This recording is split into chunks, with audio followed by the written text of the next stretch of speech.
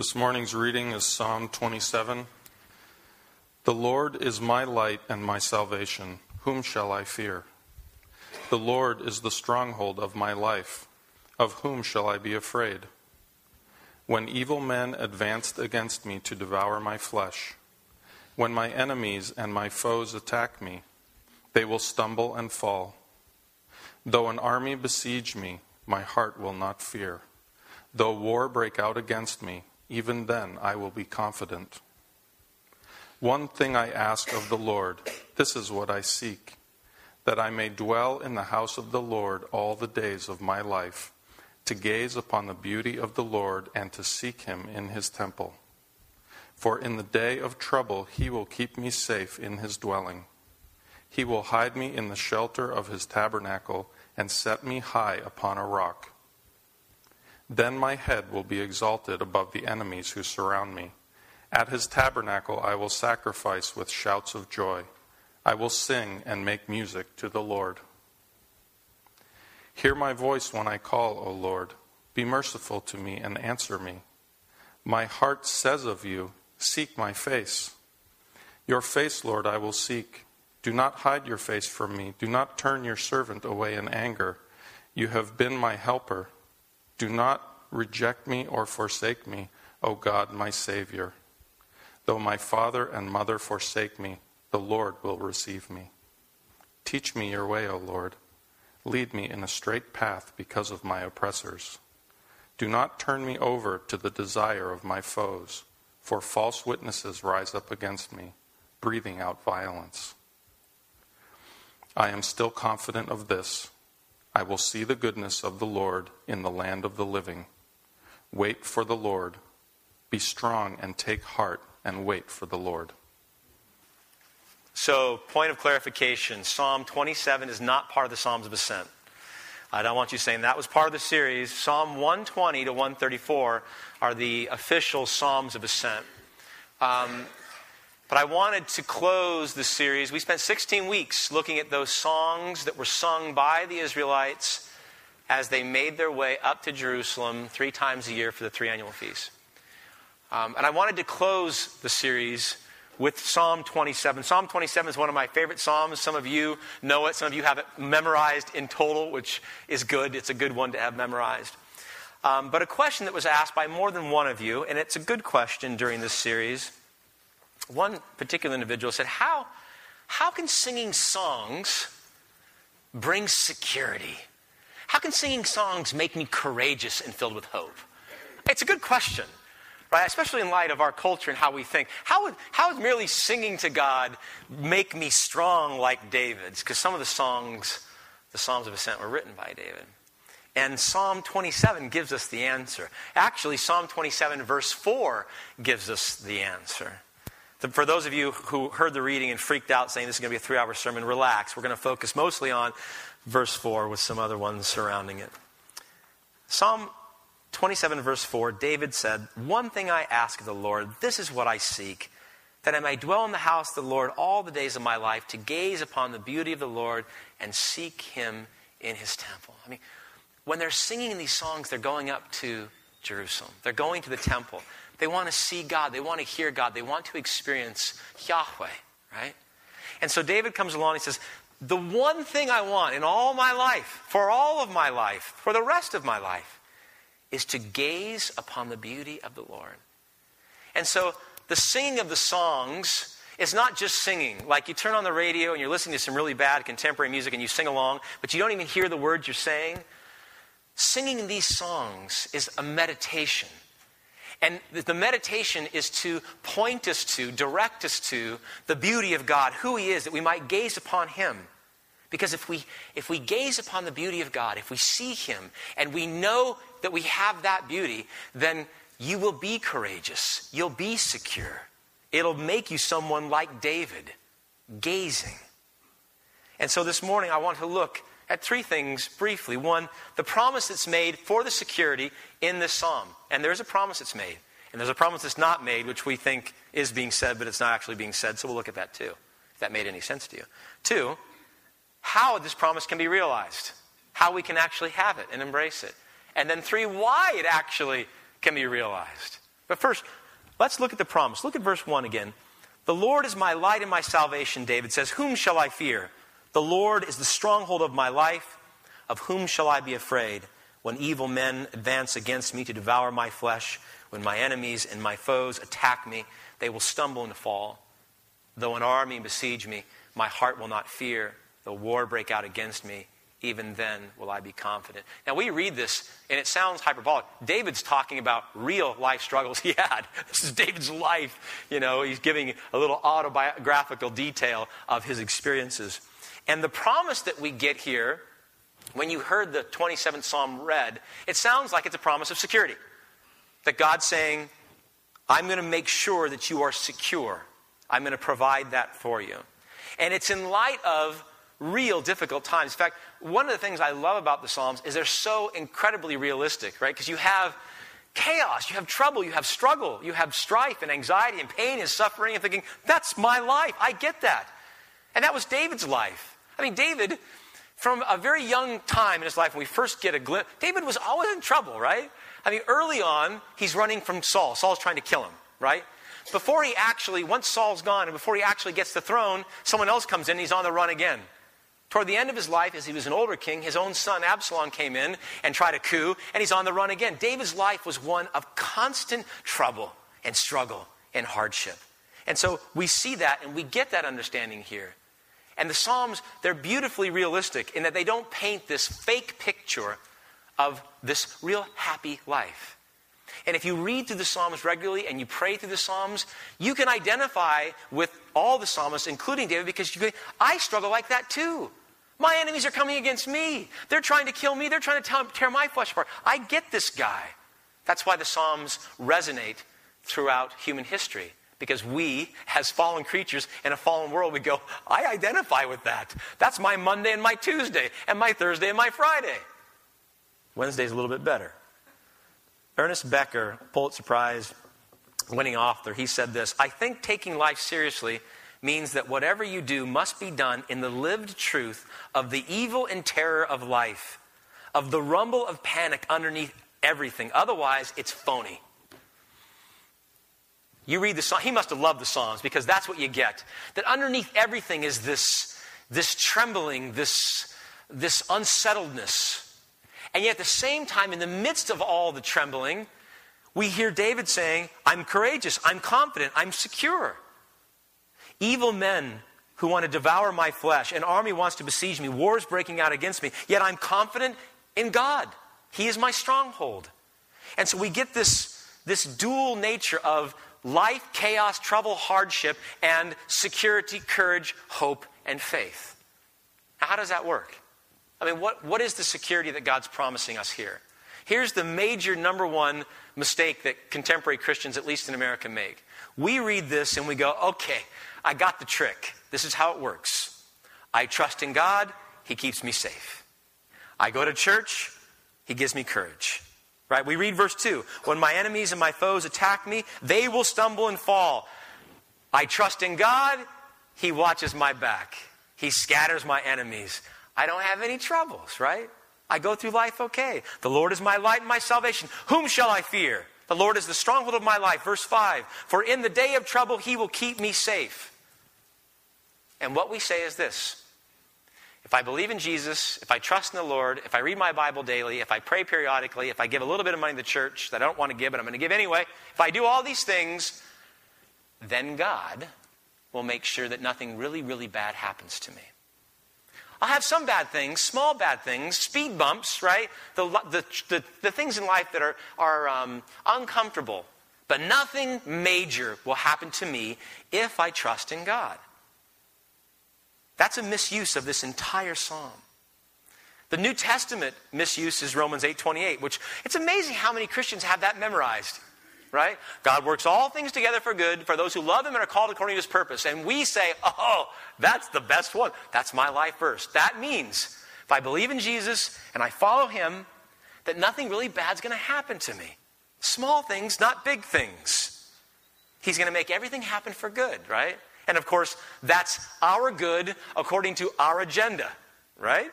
Not his good or his agenda. Our good. Poorly paraphrased, Romans 8:28 would be this: if I trust in God, all things will work together for good, and that means God will keep any real harm away from me. That's Keith's translation. You like that? My good, my agenda. So your good and your agenda goes something like this: Lord, I trust in you. I don't mind getting sick, but I don't want to be crippled. I don't want to be in a wheelchair. I'm going to trust in you. You make sure that doesn't happen. Right? I don't mind being alone, but I don't want to be alone for my entire life. I want to be married by the time I'm 30. I want to have 3 children by the time I'm 35. I want to have a house or 2 by the time I'm 40. I don't want to be alone my whole life. I trust in you to make sure that doesn't happen. I'm at a job that I cannot stand. I have gifts and talents I want to use. If this is temporary, I'm okay with that. But according to my agenda and your goodness, I'm trusting in you, and therefore you promise me that at one point in time, I will have a job that I can exercise my gifts and talents. I'm going to trust in you, make sure that happens. And so we engage in this form of religious bargaining with God. I'll trust in you, you make sure nothing really bad happens to me. Okay, periodically, I'll spill the milk and I'll get in a fender bender, but I don't want to get in a catastrophic car accident and be rendered immobile. Speed bumps only. Now, the 27th Psalm, Romans 8, doesn't teach any of this. In fact, if you look closely back at verse 5. It does not promise that if we trust in God, He will prevent any harm, any troubles, any real difficulties coming into our lives. In verse 5, safety is actually defined for us. For in the day of trouble, He will keep me safe in His dwelling.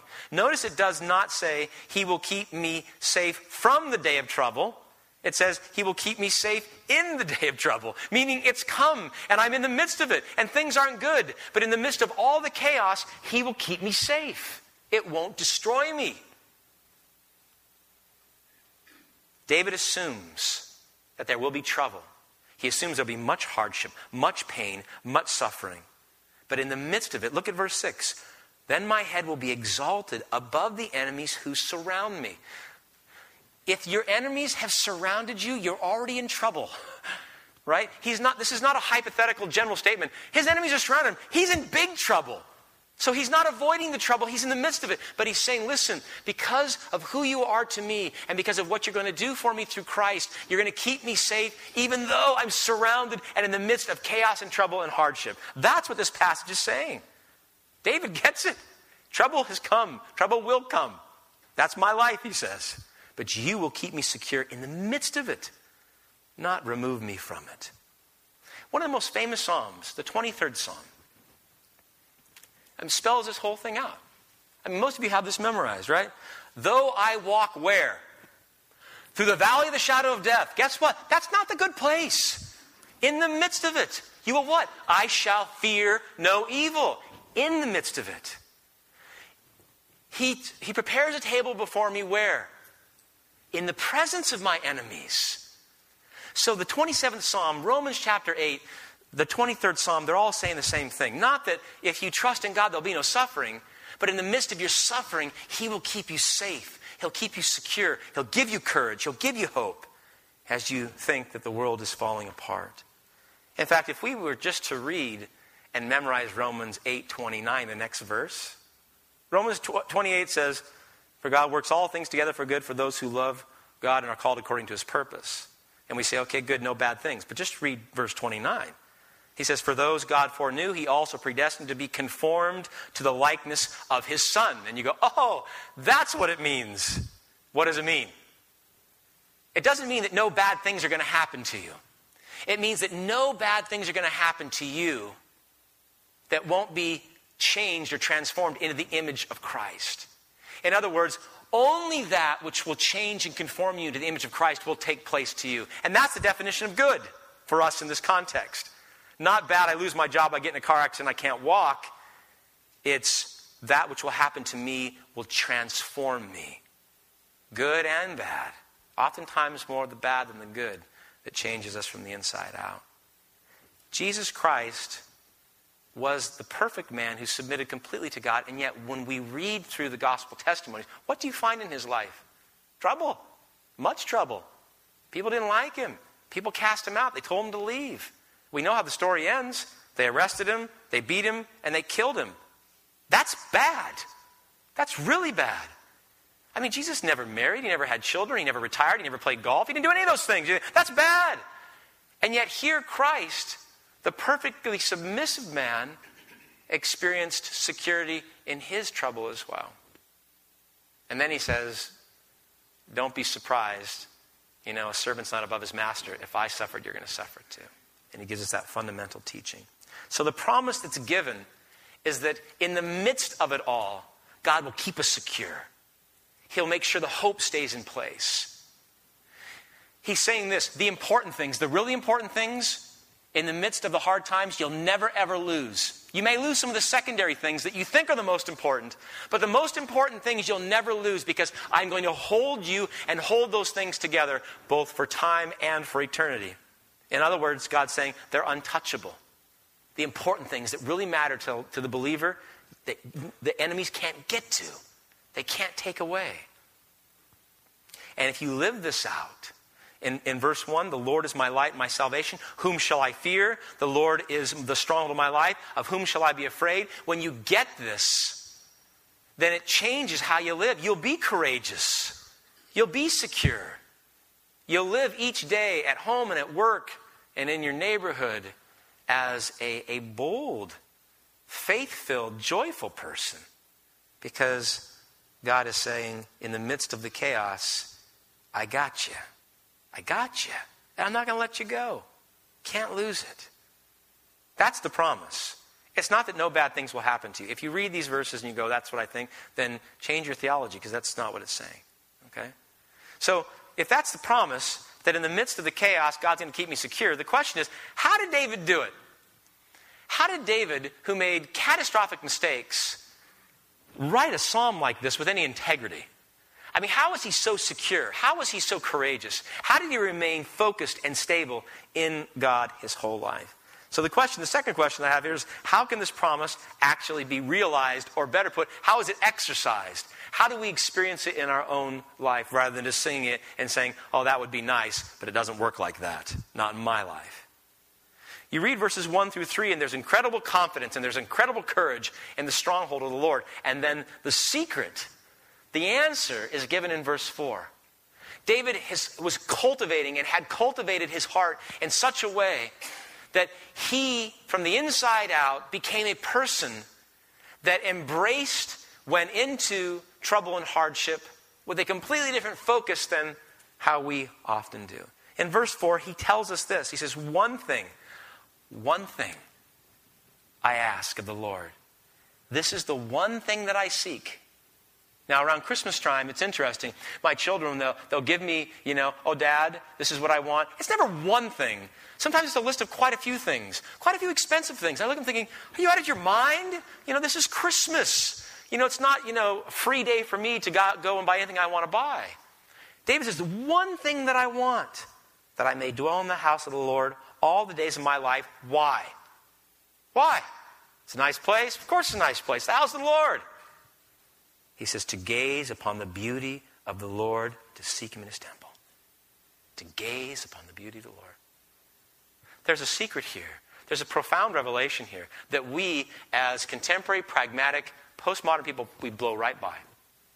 First, I want to show you the truthfulness of this statement, the power of gazing upon the beauty, and then how we're supposed to gaze. It's a radical statement.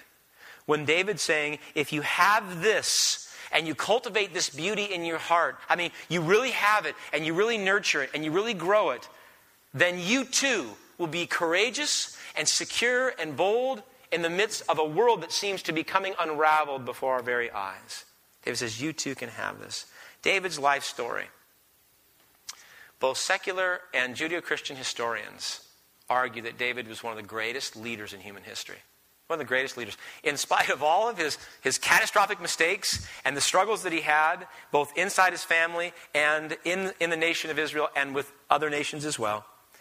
And yet, in spite of this, he still was able to overcome and rejoice in such a way that leaves the secular historians somewhat confused, not those who believe in Christ as well. he did a couple things. One, the false expectation we just dismissed, he knew that trouble was real. He knew he'd go through it. So he didn't have this, really weird perspective on life that if he trusted in God, it was all going to be easy. He blew that out early in his life. But the most important thing that he did on a daily basis, no doubt, but throughout his life, is he cultivated a spirit of gazing. Now, what is that? It just sounds, I don't know about you, that sounds a bit weird to me. He gazed. He was a gazer. In fact, if you could tell me the 5 things about David, this man gazed thoroughly and consistently and deeply on a daily basis. What was he gazing at? He was gazing upon the beauty of the Lord. Now, when I first hear that as a means by which I can be courageous and secure in my life, I think, can you give me something a little more practical? Like a book. Give me a book that I can read that will give me the security of David. The answer is no, can't. If you're insecure, you'll say, I need people around me to tell me good things about me to make me more secure. I need someone around me to lift up my self-esteem. If I'm afraid, I need someone around me to protect me. If I'm full of anxiety, I need therapists, I need something. Gazing just seems inadequate. I need something more pragmatic. And yet, the first thing that David would do, and the last thing that he would do, in the midst of the crisis, was gaze upon the beauty of the Lord. Why? Jonathan Edwards, in one of his earlier writings, talked about the essential difference between a Christian and a non-Christian, a believer and a non-believer. And this is what he said, paraphrased. I couldn't possibly read to you what Jonathan Edwards said without taking 5 hours. He said, the difference between a real Christian who had experienced regeneration in the transformation of the human heart and the person who's still going through the motions, displaying all the external signs of religion without the transformation of the heart, is beauty. What? Beauty. Then he said, the religious person finds God useful, whereas the Christian finds God beautiful. He said, seeing God as beautiful is the essential difference between a Christian saved by grace and a religious person trying to earn salvation. In other words, verse 4 of Psalm 27 is the essential, fundamental cry of the Christian. What do I want most of all? What do I seek most of all? To gaze upon the beauty of the Lord, period. Because if you have that, you have it all. If you don't have that, you have nothing. But if you can gaze upon the beauty of the Lord today, tomorrow, and forever, good times and in bad times, you'll be secure, you'll be courageous, you'll be filled with joy and hope because of the beauty that captivates your eye.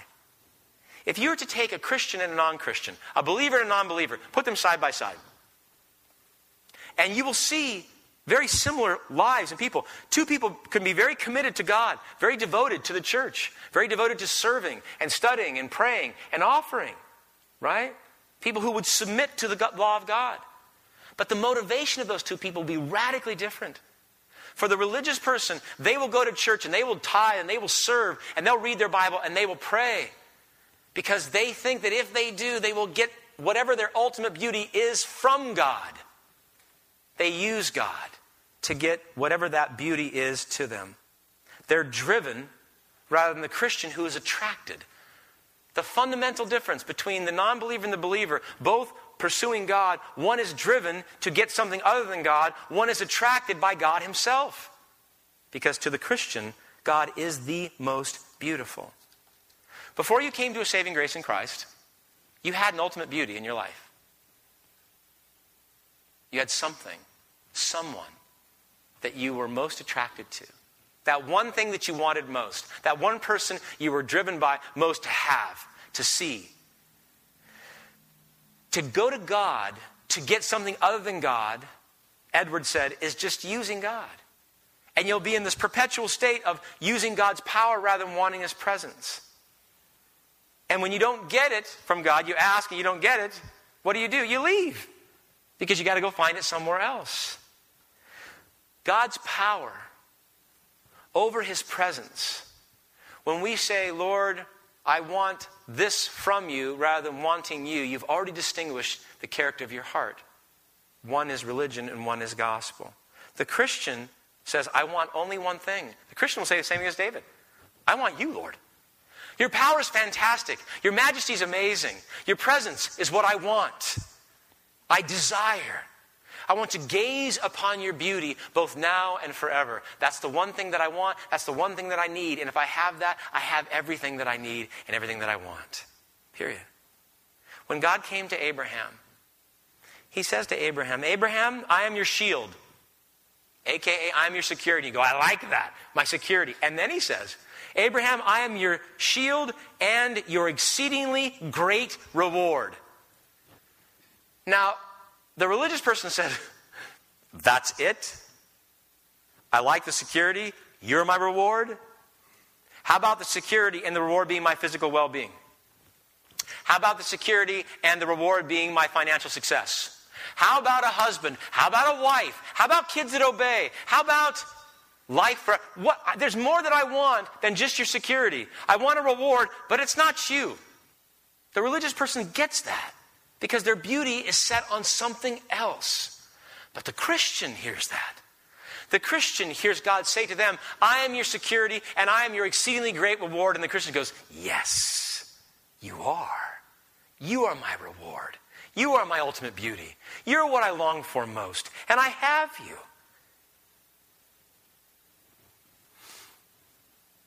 One thing I ask of the Lord, this is what I seek, to gaze upon the beauty of the Lord. The one thing, the most beautiful thing. Now, the compelling question, how does this bring security? How does beauty bring security? That's what David's saying. Gaze upon the beauty of the Lord all your life. Push it in deep, and you'll be secure, you'll be courageous, you'll be filled with hope and joy. How? How does that work? Because it just sounds weird. It sounds counterintuitive, and it certainly sounds counterculture. Have you been moved in your life? Of course you have. Even young people have. By a piece of music. I'll look at you, Jim. How by a piece of music that just, it overloads your senses of beauty. Or maybe a piece of art. Or maybe, yesterday I had an opportunity we drove up to Half Moon Bay. And on the way back we stopped.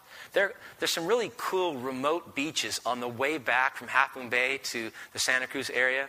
And there's one that it's about a mile or so, maybe a 3/4 mile to get out to. And so we parked the car, and the boys and I, we walked out. And the beach is just desolate. There's nobody there. And of course, it was, this time of year, it's great because you have some low clouds, and the sun's coming down, and everything is just brilliant. And Kirk stood there, and he goes, oh. And I go, what? Like he was disgusted. He goes, oh, we're so blessed. It's like it was hurting him to go, I can't I'm sensory overload, too much beauty. Too good. And he didn't say, hey, Dad, this would be really useful for. It wasn't a means to an end. There was beauty there in and of itself. It was, by itself, beautiful. Fantastic. Not trying to use it. Every single one of us has for lack of a better phrase, a bottom line beauty. Something, someone, that you said, this is my ultimate beauty. This is it. And everybody, believer or non-believer, has it. I mean, otherwise you're stuck in this, infinite regress to get to the ultimate beauty, right? But at some point it has to stop. At some point you say, this is my beauty. For the non-believer, it may be a spouse. It may be a husband or a wife. This is my ultimate beauty. It may be the career. It may be success. It may be money. It may be your kids. It may be something other. But everybody has a bottom line beauty that we're always striving to get to. But you got to end up somewhere. If Jesus Christ is not your ultimate beauty, then he is only a means to an end to that ultimate beauty, whatever that is to you. But if he is your ultimate beauty, if when you look upon the sunset, you look upon Christ like that sunset, and you go, oh, he's it. I will gaze upon him. And I will rejoice in him, and I will enjoy him, not as a means to any other end, but he is the end. He is the aim. He's everything. That's what David got. He got it, and he cultivated it, and he worked it deep, so that when his enemies surrounded him, when they tried to tear apart his flesh, when his own son tried to take his throne, he wasn't destroyed. Why? Because his ultimate beauty wasn't the throne. It wasn't his children. It wasn't his parents. It was God, and he had God. And he said, I can gaze upon him all day and all night, and you can't take him away. He was captivated. And you know what? For the believer, it just takes a glimpse. It does. You get a glimpse of the beauty of God, and you'll have the same response as Kirk. It'll be, that's it. Him. And say, what about that beauty? That's good. This is better. What about this beauty? Good. Better. He will be the one you want to gaze on all day, every day, all night, every night. And it puts everything else into perspective. How we pray reveals the degree to which we gaze upon the beauty of the Lord. How so? If when you pray, if your prayers are mostly supplication, which they are, Lord, give me, give me, give me, give me, right?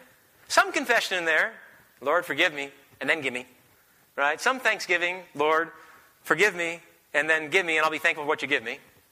So little of our prayer time is wrapped up in what we see here in this psalm and throughout the psalm and through all of sacred scripture, and that's adoration and praise. Why? Because even our prayer reveals the degree to which we don't gaze upon the Lord. If I'm more satisfied in my prayer when I confess sin and I'm forgiven of sin, or I'm more satisfied in my prayer time when I ask for something and God gives it, than I am simply adoring God for who he is, being overwhelmed with his righteousness and his majesty and his love and his mercy. If when you are praying prayers of adoration and praise and they seem mechanical, God, you're so good, God, you're so great, can we move on now? Can I get to the supplication? Because this is what I really want. You've already revealed what you really want. The Christian who gazes upon the beauty of the Lord has trouble getting off adoration. You're saying, you see what I see? This is good. We'll get to confession. That's important. But do you see what I see? You ever prayed with someone like that? And you're going, come on, yeah, we know he's good. We know he's great. Let's get to the other parts. Your prayer reveals, how much you gaze upon the beauty. And if your prayer life is all supplication and confession and thanksgiving and no adoration, then I would argue that you probably don't have the security David has in the midst of chaos. That when your enemies surround you, you running to God and go, okay, God, supplication number 1, get him out of my face. Get him away from me, right? When sickness comes, you say, God, heal me. David didn't do that. He said, one thing I seek as my enemies surround me. One thing I want as they want to tear apart my flesh. One thing. That's just to gaze upon you. That's not a supplication. An adoration. Your beauty. To see your beauty. And this is what David was doing. He's saying, I can be safe, I can be secure, because as I gaze upon the one thing I love most, as I gaze upon the beauty of God, and I find him more and more beautiful with each passing day, that he becomes my reward. David goes, and I'm never going to lose him. No one can take him away from me. He belongs to me, I belong to him. My beauty will always be there. And therefore I am safe. And therefore I'm secure. How do you do this? It's easy to say. I can say to you, make God the ultimate beauty of your life. Gaze upon him and you go, okay. And then times of trouble come and we don't do it. So how did David do it? What was the means by which we actually gaze upon the beauty of the Lord? The word gaze, it's in a Hebrew family of words that really means to meditate. And when you're gazing, you're meditating, right? When you ever been around someone, I do this to my kids all the time. They're gazing. I see them gazing and I go, what are you thinking about? And the older ones don't like it. Josh, he still plays the game with me and he goes, this is, and he tells me. And I can see him. He's got this, he's meditating on something. And usually something really cool, like, being a superhero and flying through the air or jumping off his bike and doing something great, right? He's gazing and he's meditating. And he's in the car next to me, but he's a million miles away. Gazing, meditating, chewing. The metaphor is great. You want the actual metaphor in the Hebrew? The word comes from to chew like a cow. Cow chewing, meditating. Same base in the Hebrew. And you go, what is that about? Well, think about how cows eat. How do they eat? They chew, and they chew, and they chew, and then they swallow.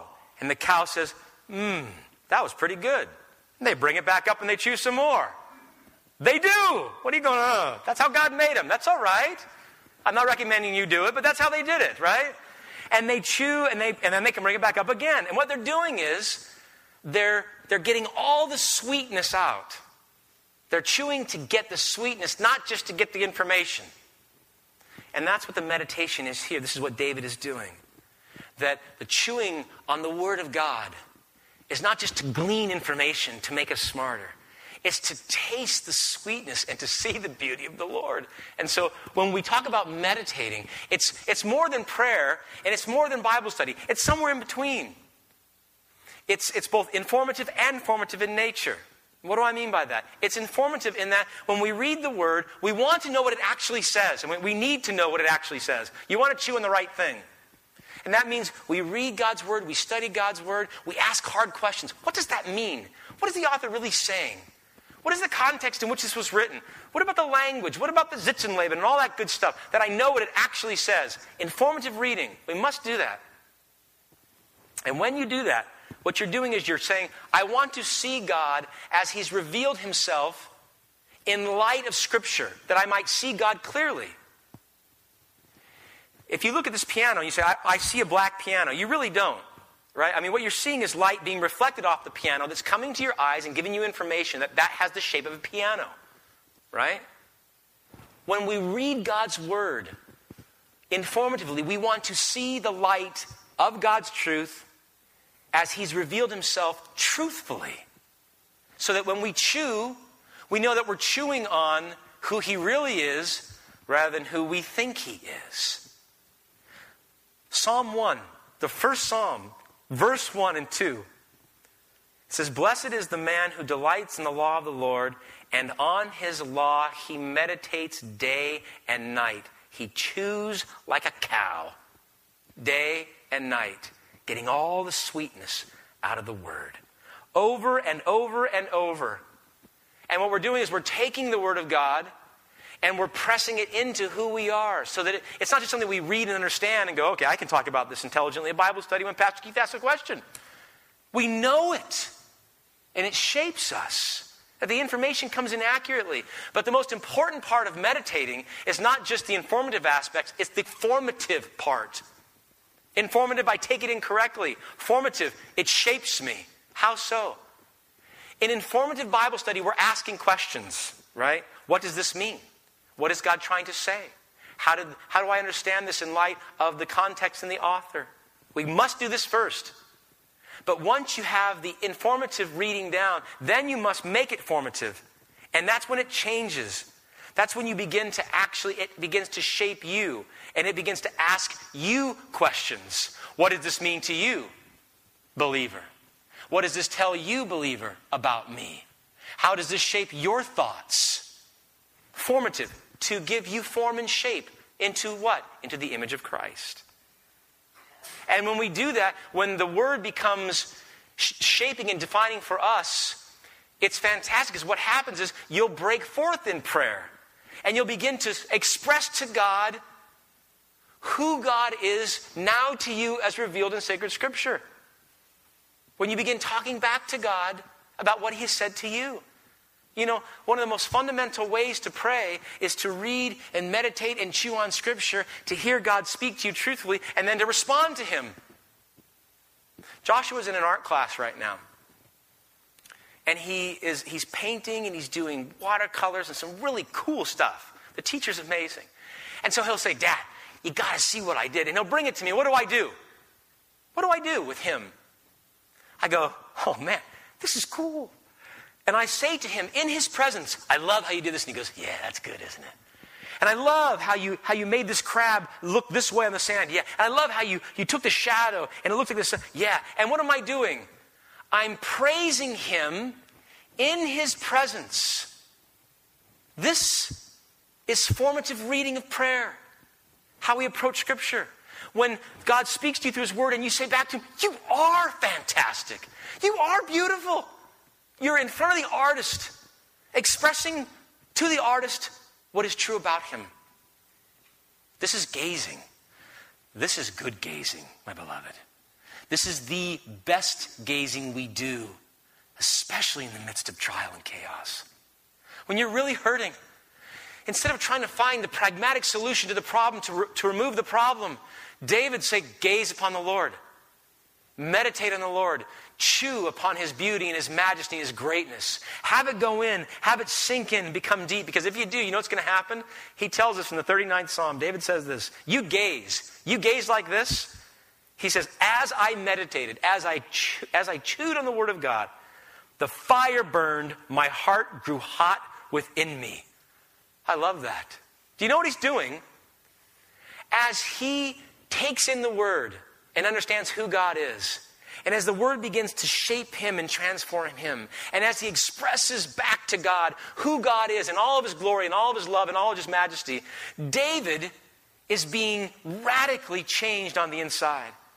His heart is warming up to the beauty that he sees. He's doing both informative and formative reading and studying and meditating on the Word of God. And what's happening is as he gazes upon the beauty, he sees God and he says, you are majestic. You are sovereign above all that is seen and unseen. You are the God who created all this seen and unseen. And he sees him and he rejoices in that. He sees God's wisdom. And he rejoices in God being a creator that intertwined everything together correctly. He sees God's beauty in his grace. And in that grace, there's love and there's mercy and there's salvation through Christ.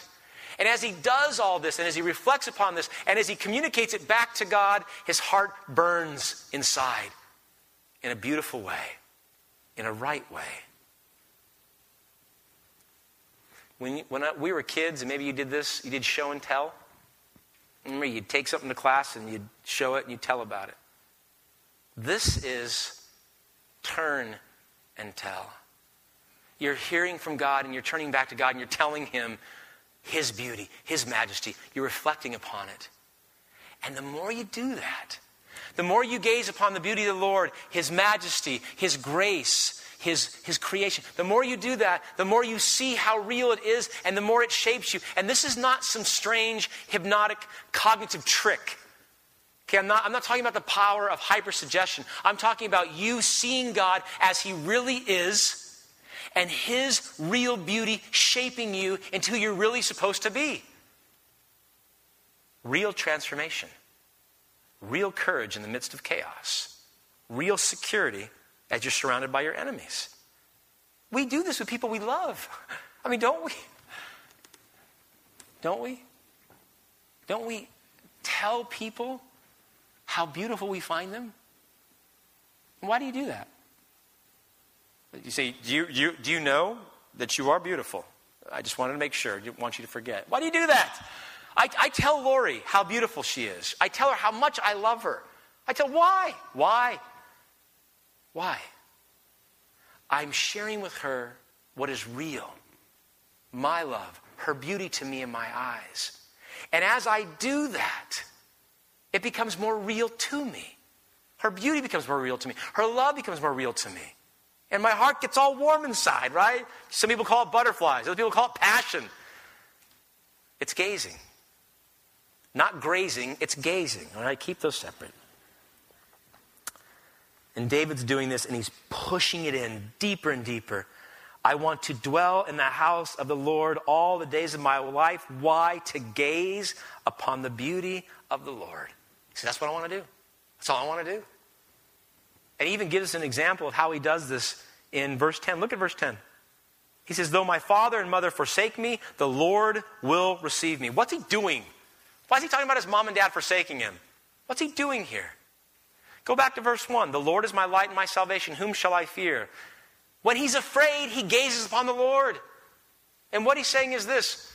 If my mother, God forbid, or if my father, God forbid, ever forsake me, I'm getting ready for it now by gazing upon the beauty of the Lord who will never forsake me. And David is showing us that he's actually preparing himself. And I know that sounds weird. You know, in light of our culture, it sounds very strange. But David's saying, listen, if my parents forsake me, I'm not going to get all weirded out and go, I'm a victim, my parents don't love me anymore, my life's a mess. He said, I'm not going to do that. He says, right now, I'm going to remind myself and prepare myself for who I am to God and who God is to me.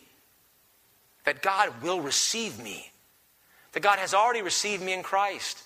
That God already loves me and finds me beautiful as I love Him and find Him beautiful. And that's there and that's set. So if my parents forsake me, if they do not receive me, I don't want it to happen. But if it does, it won't destroy me. Why? Because His ultimate beauty is in God, and God will never leave or forsake him. Archbishop William Temple once said, your real religion is what you do with your solitude.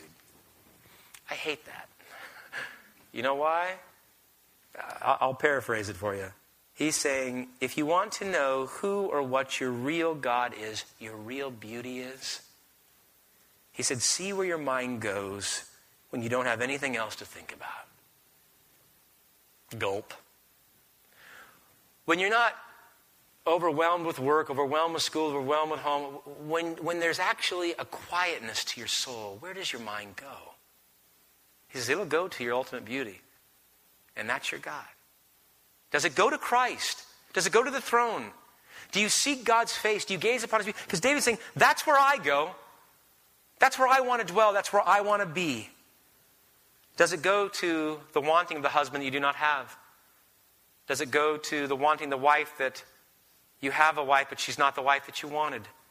Does it go to the job that you hate the job now, you want that other job, because if you just had that job, what do you find yourself meditating on? Because that reveals a beauty to you, maybe an ultimate beauty. And David's saying, if it's not Christ, if it's not God, then no wonder you're afraid. No wonder you're so scared. Our culture is moved by beauties other than God Himself. And that's why we run around in a constant frenzy. Why? Because if God is not your ultimate beauty, then you're afraid for two reasons. One, that you may never get your ultimate beauty. Whatever it is. Marriage, children, finances, career, success. You may never get it. So you're afraid, you're insecure, you're anxious. Makes sense, right? And then when you do get it, you're still afraid, insecure, and anxious. Why? Because you don't want to lose it. Constant fear, constant anxiety. And David says, unless Christ is your ultimate beauty, that will be your state. You won't be secure, you'll be insecure. You won't be courageous, you'll be fearful. You won't be bold and filled with joy and humility. You'll be constantly striving to get that one thing or keep that one thing that is the most beautiful to you that's not God Himself. David said, though my father and mother forsake me, the Lord will receive me. And he's contemplating that. He's saying, one day I'm going to walk in and God's going to say, I'm glad you're here. Have a seat. David said, I'm going to think about that.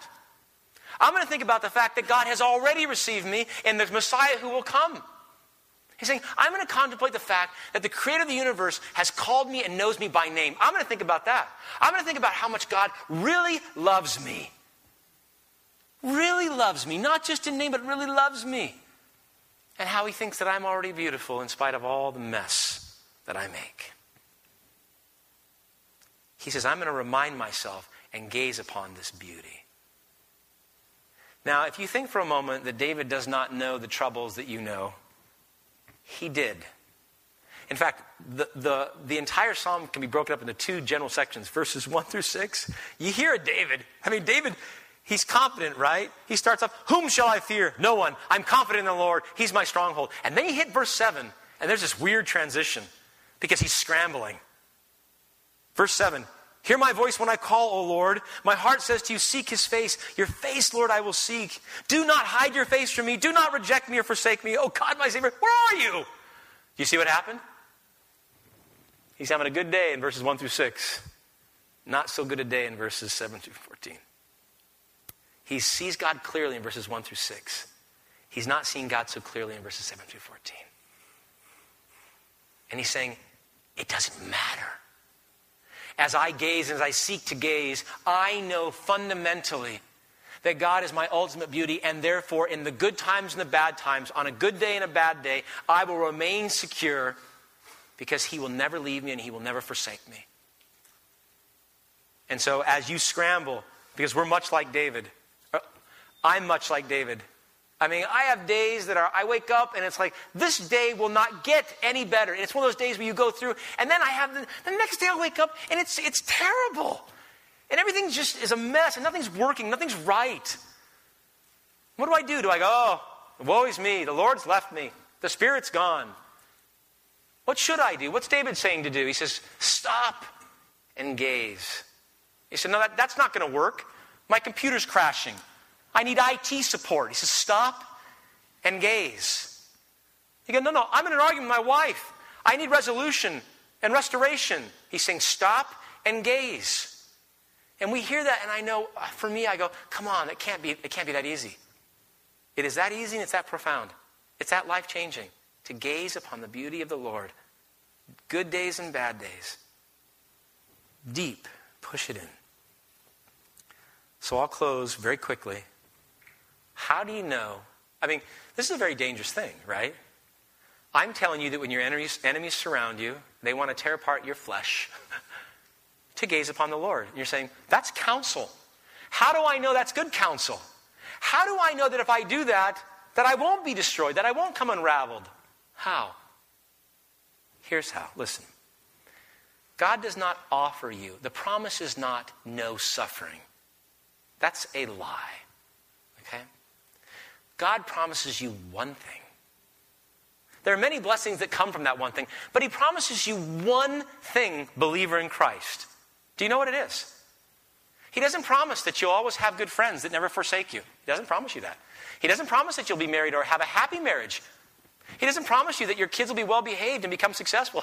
Those are all promises we want, but he doesn't promise us those things. He doesn't promise you that you'll never lose your job or go through economic hard times or you won't have to go to war or that your country won't be invaded. He doesn't promise any of those things. Many of those things, by the way, you will lose. He says, I promise you one thing. Through my Son, I promise you myself. I promise you me. I promise you a relationship with me that you'll have for now and forever.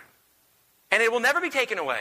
You may lose your friends, you may lose your family, you may lose your spouse, you may lose your job, but you'll never, ever, ever lose me. And if that's true, which it is, then you have the security and you have the courage and you have the hope that you need, regardless of your circumstances, regardless of what's going through life. God is not a God who will say to you, how many times have you done that sin? One too many. You're out. Right? He doesn't do that. We don't see that in Scripture. He doesn't say, okay, I warned you. I told you. Too late. I'm gone. You're out. I'm gone. You're not. We don't ever see that. We see the exact opposite. Again and again and again. He's calling us back. He's inviting us back. He's redeeming us through our sin. You say, it's still not enough for me to know I can be confident. The confidence we have is this. And you know this because you've heard it a million times from me. And I tell you it again and again because it's the most fundamental thing we must understand. That you can have this courage by gazing upon the beauty of God. Because Jesus Christ, the most courageous man to ever live, stopped gazing. He kept gazing, but God turned away from him. He could gaze no longer. And so Jesus Christ said, I will experience the greatest loss. That is my Father. So that you can have the greatest gain. And that is my Father. I'll give up the greatest beauty, the ultimate beauty. I'll give him up. So that you can have him. Now. Right now. In your life now. And then have him forever and gaze upon him forever. And dwell in the house of the Lord forever. Jesus Christ, his life is so tragic. He lost his friends, he lost his family, he lost his country, he lost his physical body. He lost all those things. And those are all catastrophic. Those are all the really, really bad things we think Romans 8:28 prevents us from, right? But it wasn't the thing that was most grievous to him. And it's amazing to me how many believers I talk to who still don't see this fundamental truth. What he lost that was most important to him was the relationship he had with his Father. It was his ultimate beauty. How you asked Christ in the garden that night when he was praying, what are you most afraid of? He wouldn't say the cross. He wouldn't say the nails. He wouldn't say the scourging. He wouldn't say the crown of thorns. He wouldn't say being spit on. He would say, losing my father. Losing the ultimate beauty. That I cannot fathom. But he did. You know, verses 7 through 9, Jesus was praying this prayer in the garden. Look at verses 7 through 9. Jesus could have said these very words. In fact, we know in part he did. Hear my voice when I call, O Lord. Be merciful to me and answer me. Do not hide your face from me. Do not turn your servant away in anger. You have been my helper. Do not reject me or forsake me, O God, my Savior. Did he not pray that prayer? And yet God did turn away. God the Father did forsake the Son. God the Father did not answer the prayer. God the Father said to the Son, I know that I am your ultimate beauty and you are mine, but for these people, that we might have them forever, I must forsake you. Jesus Christ is the only person in human history who's ever cried out to God for mercy, and God said no. He's the only person that cried out and said, I want to see your face, I want to see your beauty, I want to dwell in your house forever, and God the Father said no. The only person who's ever asked that or ever will ask that and hear that response, no. And the reason he heard no is so that you can say, Lord, have mercy on me. Lord, I want to gaze upon your beauty. I want to dwell in the house of the Lord forever. I want to be in your presence. And hear him say, yes, yes, 1,000 times yes. Jesus Christ deserved the beauty of God. He deserved that dwelling forever. But he gave it up so that we, in the psalm, we deserved his anger. We deserve to be forsaken. We deserve to be cast out of the land of the living. That's us. So that we would be brought in. So that we, people completely undeserving, would receive what he rightly deserved. And that was the beauty of the Lord. The beauty of the Lord. So that when we seek him, so that in the midst of the chaos, when the army besieges us, our hearts will not be afraid. Though war break out against us, even then we will be confident because we have Christ. We have Christ. We are getting Christ. We will have Christ. And he said he'll never leave us and he'll never forsake us. And that means the ultimate beauty through a saving grace in Jesus Christ can be yours now and forever. And if you have him, if you see him, if you gaze upon him, your life will be changed too. No matter how hard it gets, you'll be able to say like David, wait for the Lord, be strong and take heart and wait for the Lord. I want you to leave here. I want you to do one thing. I want you to chew like a cow. I do. I want you, over the next week or several weeks, begin having God's word speak to you and chew on it. Don't just read it quickly and go, you know what, I got 20 minutes devotion this morning. I'm going to devote myself to a quick reading. Stop. Chew. Chew it again. Taste the sweetness.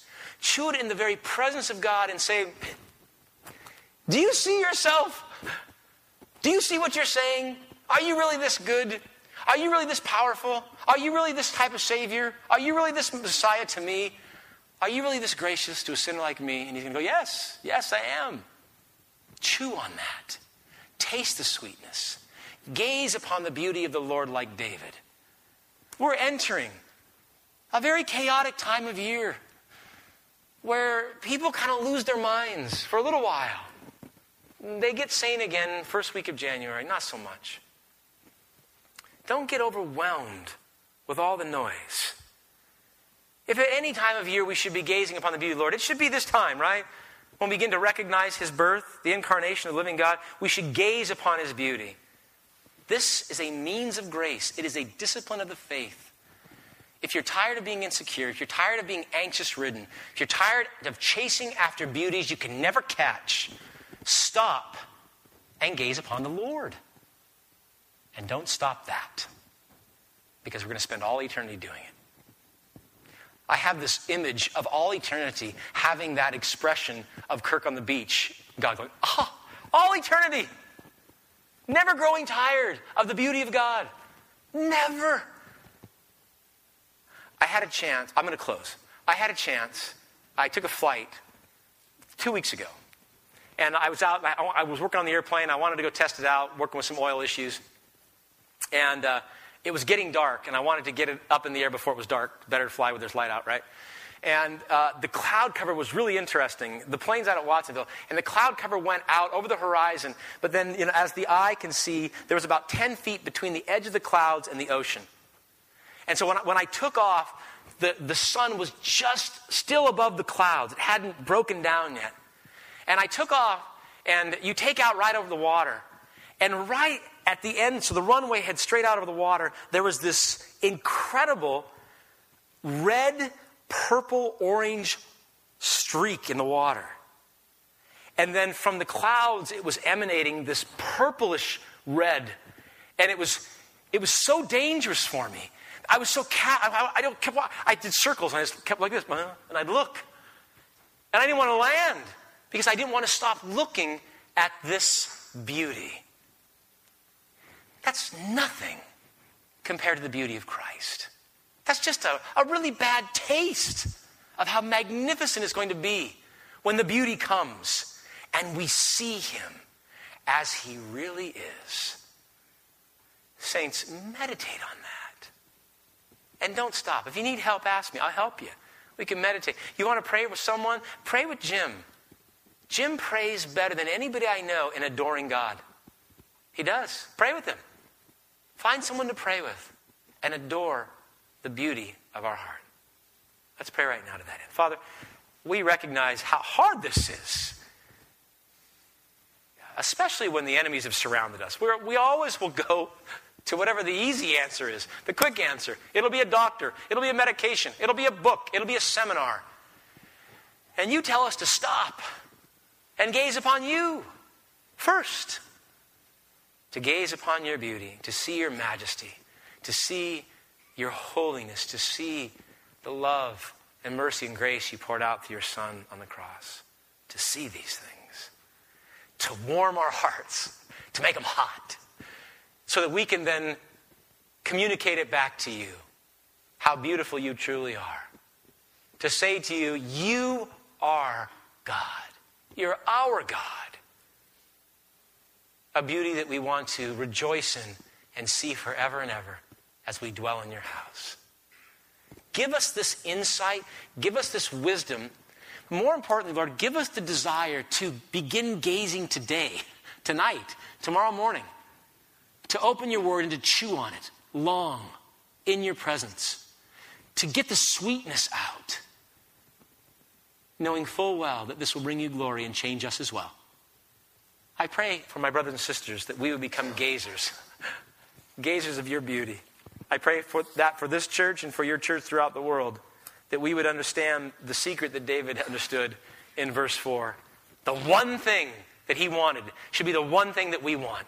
And that is to gaze upon your beauty and to dwell with you forever. Give us that wisdom, I pray, in Christ's holy name. Amen.